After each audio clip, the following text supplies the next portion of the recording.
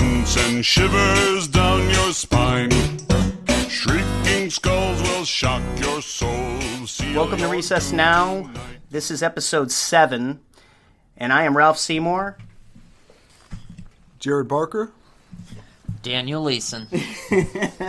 All right, so today we have a special episode. This is going to be particularly interesting, I think. We are going to be talking about the resuscitative thoracotomy. It's going to definitely be a topic of discussion that I think is going to be useful for the residents, for the attendings out there, certainly the hospitals, the outlying hospitals that don't get many trauma cases, and in the event that you can resuscitate somebody and get them to definitive care, this is going to be a nice refresher for most of you. So we're excited. Today we have a special guest, somebody that I am honored to have on the show. He is a masterful surgeon. He is a born teacher. And he is Dr. Dan Leeson. He is a general surgeon and trauma surgeon taking call at a level 1 and level 2 trauma center. We are honored to have you taking the time with us, sir. Thanks for coming by. Thank you. All right. So today we're going to be talking about ED thoracotomy. And the way I wanted this to go isn't really to talk about the basics. What I wanted to do was talk about the indications, contraindications, who should get an ED thoracotomy. And I guess the easy part would be to open the chest. But once you open the chest, what are we doing? Where are we going? How do we troubleshoot? And then if we get something back, what now? What now, right? Right. So I think that's the main thing, is because if we get somebody back with unsurvivable or non-survivable injuries, then what the hell was the point of doing that? Right. Okay, so let's talk first, Dr. Leeson. As a trauma surgeon at the busy hospitals that you cover in the greater Chicagoland area, who should get an ED thoracotomy in your opinion? So, a little bit of a debate, and there's a lot of opinions on who should or should not get an ER thoracotomy. There, I guess, is a couple of purposes. One would be to treat the patient, to try to correct injuries or to stabilize the patient in such a fashion that they survive, but also to allow enough experience with ER thoracotomies that people who are able to do them or in a situation where they could do them can do them effectively on the next patient as well. So they have been probably downplayed over the last couple of decades. We probably did a lot more ER thoracotomies in the past. It was felt that you could provide better CPR in patients through a thoracotomy rather than not, but really that has been shown to be not true. So with penetrating trauma, ER thoracotomies should be used a little bit more liberally.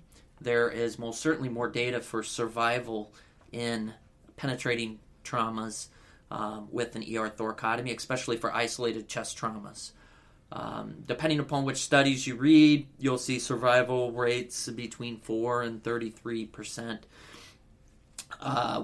When you look at ER thoracotomies, for penetrating trauma, if the patient has any signs of life coming in, and especially if they have an isolated thoracic wound, I would advocate for ER thoracotomies in those type of situations.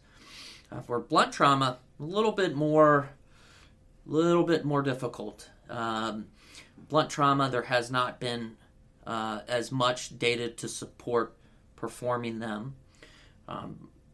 You always want to look at kind of everything in the picture when it comes to a blunt trauma, not just whether they have an isolated chest injury. Is there something that you can do and intervene in the chest to kind of correct the course?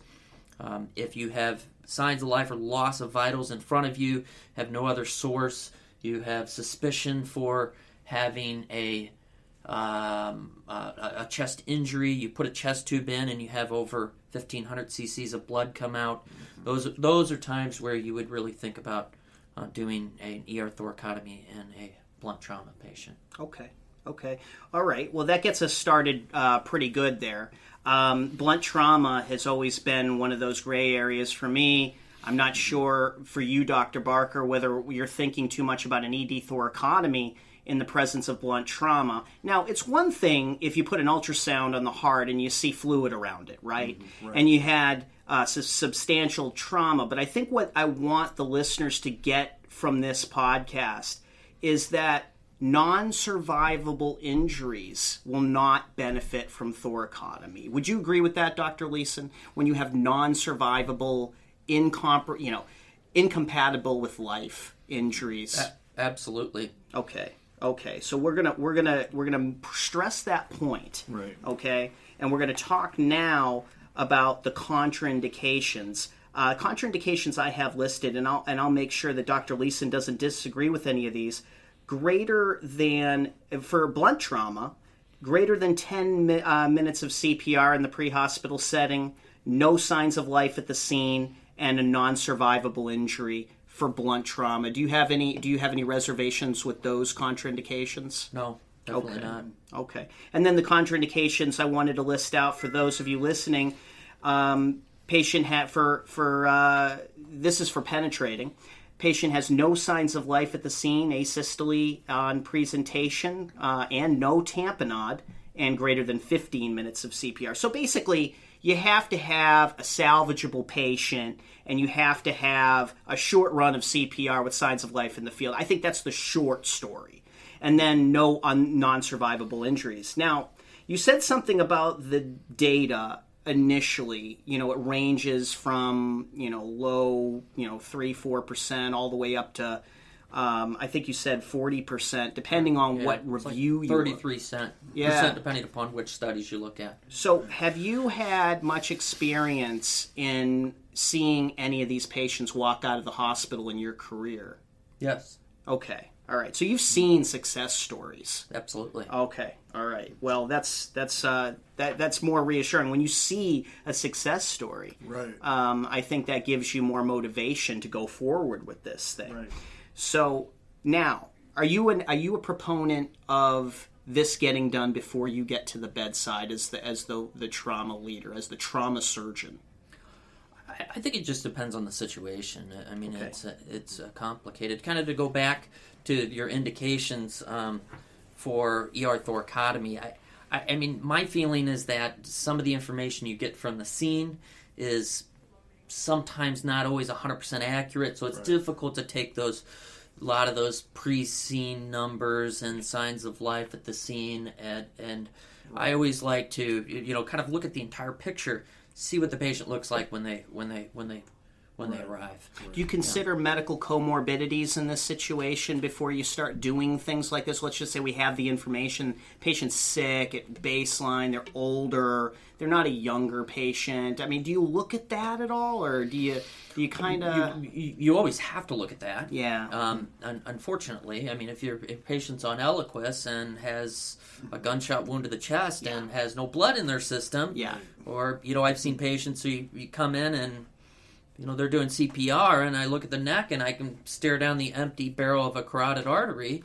that patient isn't going to live. Yeah, right. That's a good point. Yeah, that's a good point. So, I mean, you obviously have to take those into consideration, and I mean, there's harm that can be done from doing an ER thoracotomy, especially in high-risk patients, IV drug users, patients that participate in high-risk behaviors where you can spread disease or injure somebody in a fashion that's taking care of the patient. So you always have to be careful in that. Yeah, I'm glad you brought that up, Dr. Leeson, because this is a high-risk procedure. So you have to make sure that you're exercising all precautions when you enter into the chest. Now, we don't have the skilled hands of a surgeon, right? We don't have those techniques. Well, I don't know about that.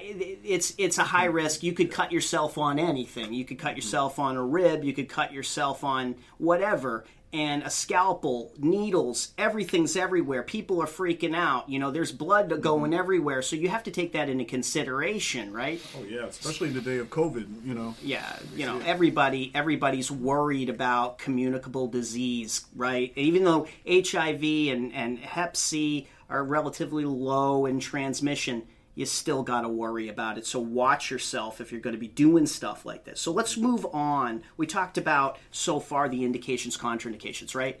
The next thing we want to talk about is the equipment. Dr. Leeson, what do we need at the bedside in order to get this done? I saw a big thoracotomy tray, and I see a big thing full of clamps and Mayo scissors and all this shit. What do I need to get this done? So, I mean, there are some very, very basic things that you need. Just kind of walking through the procedure, you need a knife. You need a 10-blade. And my proponent is you start with a 10-blade and really try to get through the skin, soft tissue, and intercostal musculature. And then you need scissors to take down any little attachments, to open the pericardium if necessary. And you need a rib spreader. You need clamps to place on things.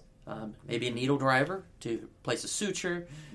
Pickups to hold, retract. Maybe need some types of basic retractors. I'm a big proponent of the Lebsheet knife. I think it's easy. It's simple. It allows you to clamshell a chest very easily, and it's really not a dangerous tool in most settings. So yeah. So just to touch on what Dr. Leeson just mentioned, the Lebsheet knife. This is kind of a duller knife that has like a chisel hammer with it, and you kind of put it up against the sternum, and you can kind of tap right through that sternum. And the reason I know that isn't just because I prepared for this. It's also that I was actually involved in a thoracotomy of Dr. Leeson's in the past in the emergency department, for which we did a clamshell thoracotomy. And it was an educational opportunity, I think, for everybody, and one that I'll never forget. So definitely something to think about. So thank you for that. Now, antibiotics, who cares? I mean, I don't know. At this point, should we do antibiotics? Should we think about antibiotics before? It's low on my list of things to think there about. You go. Yeah. I'm thinking about all of things that are contributing to the shock of the patient. I mean, obviously, prophylactic antibiotics with any procedure or preemptive antibiotics before you do things are important, but much, much lower. In that golden hour, we try to control initial causes of shock. Unfortunately, there are patients that do succumb to infections or other problems down the road from trauma after you get through those initial resuscitation period and control of bleeding and other forms of shock. But much lower down on it's not list. Going through my list.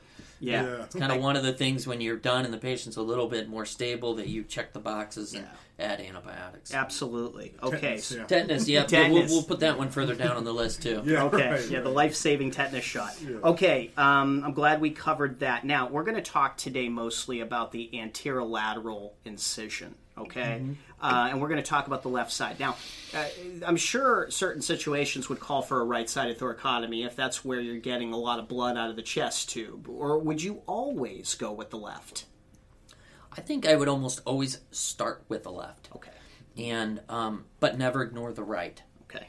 And I think, and at least in my training program, the ER residents wanted to try to do the ER thoracotomies and not allow the general surgery residents to do the ER thoracotomies because they wanted the experience and the training. And we get down there, the chest is open, and they're just kind of staring in the chest.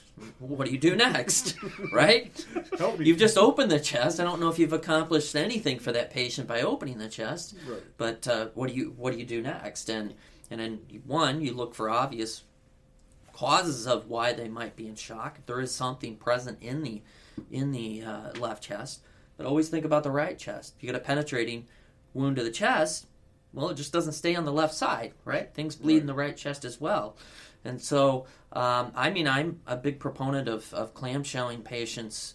One, I think as surgeons we're used to looking through little openings and little wounds at anatomy, and a lot of ER physicians are not. So the more you can expose the anatomy for them, and it just provides a lot more exposure to actually see and visualize everything. Sure. I've seen many cases where people have opened the left chest. Well, the problem was on the right. Yeah. And you didn't address it. You Yeah. just because you're opening the left chest doesn't mean you're limited to the left chest. Okay, I'm glad you brought that up. So the clamshell thoracotomy is going to give you most exposure and visualization of what you're looking at as a whole. I guess one of the recommendations that I've heard of is that even if you're going to start on the left, as you recommended, probably good to have somebody concomitantly put in a right-sided chest tube at the same time. Oh, yeah, bare minimum. Definitely, right? Yeah. So now we know what's going on. And I think you could probably still violate the parietal pleura on the right side, even if you're on the left. I've read that, and you can put the patient into tension even if you're not on the right side of the chest. So you got to make sure there's a chest tube over there at the very minimum, and intubate the right main stem. Right. Now, how are we going to get that? How are we going to make that happen, Dr. Barker? I mean, we're going to tell somebody to throw the tube down a little further, Right. because now we're opening up the chest, Right. right? And Dr. Leeson, can you walk us through where we cut? You know, where exactly would you cut? I've seen you cut, so I'm... Sure. Generally, you start around where the nipple would be at the sternum, and follow the rib down. And if you have a hard time kind of visualizing the patient's heavy, kind of because your goal is to get between ribs, right? So cutting the opposite way it makes it very, very difficult. You want to get between ribs, spread the ribs apart. Okay. So you want to follow the ribs down. Generally, as you head down posteriorly, you're going to head a little bit closer to the axilla. But I think that a lot of people, they fail because they don't go posterior enough with the thoracotomy. Because if you're going to be in the chest, you want to see what's in the chest. Yeah. So I start there, actually get down to the rib, and then you can see how the rib flows, and then extend your excision. I see. And you can do it very, very, very, very rapidly in the process. Yeah. But still kind of know where your landmarks are, so you're not just making a decision that's going to make it extremely difficult for you to visualize and see in the chest. Yeah. So not too small is what you're saying. This is kind of one of those situations. Do it fast, be precise, be deliberate, but don't fuck it up either. Yes. You know, I mean, you don't want to be, Don't be timid with it. You don't want like a car bomb, like a bomb went off in this guy's chest. You want to make sure that you're doing it right. Correct. Okay, so fair enough. Down to maybe the scapula would be fair enough, you think, as long as you're following the contour of the intercostal space? Sure. Okay, all right. So we talked about intubation.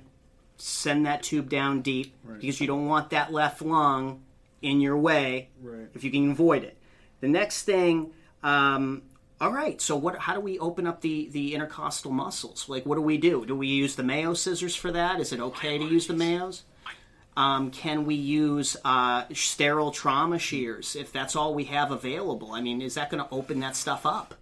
I mean, if you're resorting to sterile trauma shears, maybe you shouldn't be doing an ER thoracotomy. If you don't have some basic tools at your side, you're probably not accomplishing much. Yeah. But yeah, I mean, if you have some heavy Mayo scissors, that's reasonable. Some people will do that. But try to get in the chest a little bit with a knife so you can see what you're doing. And then if you want to go back and use heavy Mayo scissors to then kind of open the fascia and intercostal musculature, peritoneum, that's very reasonable too. Okay. And then open those ribs with the rib retractor. Open them. Try to position it in such a fashion that it's not in your way. So the kind of the mechanism that spreads the retracting blades apart, try to have that posteriorly out of your way, so you're not looking at it, or it's not going to be a problem where you got to move it around if you need to clamshell the patient. Love it. Okay, so we got I believe it's called a Finichetto rib spreader, if I'm not mistaken. And I don't know. That was a fancy word. I just wanted to sound smart, I guess. I have a surgeon on the show, so what do I got to lose here? Right. So, look, we got the chest open. Now I am overwhelmed with anatomy. I am seeing, I have a good incision. I have it open. You're on your way to the hospital. You're 15 minutes out. So we got it open, Dr. Barker. It's me and you. Right. We're doing this. Right. This is happening. Right. All right, so now we have the right main stem intubation. We have the left lung is down. Okay, what do we do now? What are we looking at? What's our first move? Look. Yes. See if there's anything obvious in that chest that is the source of the patient's trauma, whether it's bleeding from the lung, bleeding from an intercostal, bleeding from an artery, a vessel. Open the pericardium. Open the pericardium, for sure. Now, the patient's going to need everything they can to live and survive after this event. So opening the pericardium, you want to try to avoid dividing the phrenic nerve. So make your incision longitudinally across the pericardium. Put a finger in. Make sure there's no clot or other things that you can evacuate from inside the pericardium. 2, I think it's very nice to clamp the aorta. Clamp the aorta does a few things. 1, it allows you to kind of divert cardiac output to the brain, to the spine, to the heart.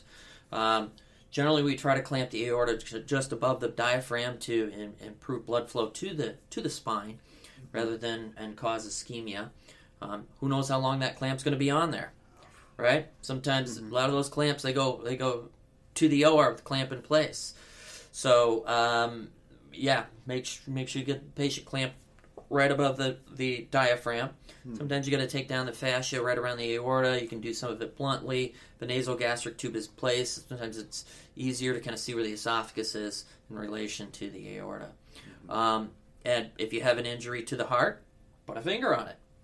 That's the first step. If you have a injury to the lung, clamp the portion of the lung that is injured. Put a vascular clamp on that portion of the lung. I feel like that is a less traumatic a clamp rather than putting a hemostat where you're just going to really crush lung tissue. Try not to clamp the entire hilum of the lung, because you have to understand that 50% of your cardiac output goes through each lung. Yeah. So it causes major hemodynamic changes by doing that.